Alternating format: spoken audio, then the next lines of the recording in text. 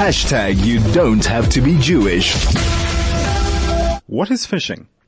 Now, I'm not talking about the type of the fishing rod and the line and catching, those slimy things that come out of the water. I'm not talking about that fishing.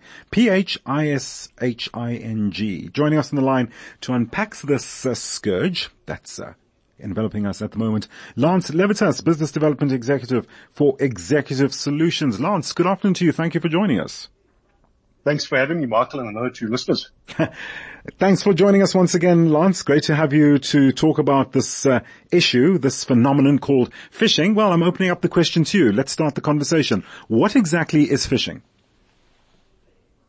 These attackers use very smart psychological tactics to attack people. Right. Generally speaking, 90% of all cyber attacks start with phishing. There's phishing, there's whaling, there's spear phishing, there's harpooning. Let's just stick to the overall, to the category of phishing. It often appears as a legitimate, compelling email that's time sensitive. Right. These emails target recipients to an attacker-controlled website or database that can either deliver malware or intercept their emails. That's the gist of it. Right. So, all right. So you've just given us a broad, overview of what it is. So, what specifically should we look out for? I think I think if we go back to basics, I think that differentiating between the fake emails and original emails or emails that are from legitimate accounts, attackers go to great lengths to ensure that their emails appear as legitimate as possible. Right. If you think of counterfeit art, it's very difficult to tell the fake from the real. Right. It's really indistinguishable. Mm-hmm. And human error, combined with human trust, we're inherently quite trusting.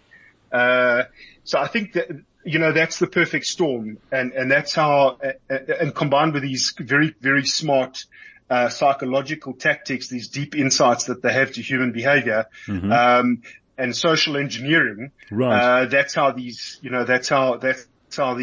attacks, have really been able to, as you said earlier, it really is a scourge. Lance, okay, so, you've spoken of emails. Phishing, is this prevalent also? Is this, present on any other platforms? It's mainly email, business, Okay. Business email compromise, or BEC, they call it. And, I would say a small percentage would be your attacks via voice calls. But generally speaking, email is the chosen path of least resistance for these attackers. Any advice regarding passwords? Is there any way that one can, maneuver that in a way to counter the phishing scourge? Well, look, phishing doesn't necessarily rely on passwords. What it relies on is the fact that email is, and I'm specifically talking to business owners here that operate, domains on a company name. Let's say ifm.co.za.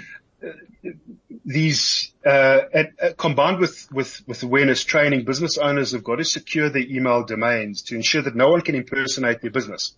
Right. They've got to invest in the appropriate technology. We call them controls. For example, DMARC controls, multi-factor authentication to identify and mitigate these incoming threats. Right. So I think that's more, and obviously you're not going to be putting, you're not going to be doing a password 123 anymore. You're going to be a little bit cleverer around that. Indeed. So Lance, as we're wrapping up our conversation, just to give us an overview, how prevalent, how bad is it in South Africa at the moment? What are you observing? Okay. It's a rare instance of South Africa playing a part in developed economy rankings. We're number 5th in terms of cybercrime globally. Wow. We're behind, well, there's the UK, US, Canada, Australia, And then, of course, we're in fifth place. So that's how bad it is. And really, if you haven't been hit yet, it's only a matter of time. Lance, okay, one more question before we wrap up. When one is in a situation where they have fallen for the scam, how can one prove their innocence to the authorities?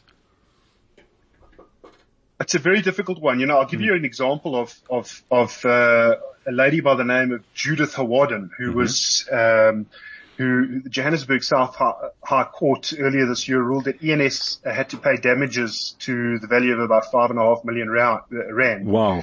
While she was purchasing a house, she transferred 5.5 million rand into the account of the fraudster impersonating ENS Africa. Wow. So, the banks indemnify themselves. Yes. Unfortunately, if a victim clicks on a link or gives out a PIN or a password, right, unfortunately, there's very little use for authorities to step in. Sure. Or they've got to be prepared, as in Judith Hawadden's case, to, for a time-consuming exercise, hiring a team of very expensive attorneys and private investigators. Sure. Lance, we're going to have to leave it there. I guess, one's going to be just so resilient and mindful as to, when we're dealing with emails and just, keep an eagle eye out and use one's instincts, to pinpoint. Think before you click and don't be a happy clicker. Great advice there, Lance. Lance, thanks so much for joining us this afternoon just to give us some advice against this phishing scourge, this phishing phenomenon that's busy plaguing us at the moment. Lance Levitas, Business Development Executive for Executive Solutions.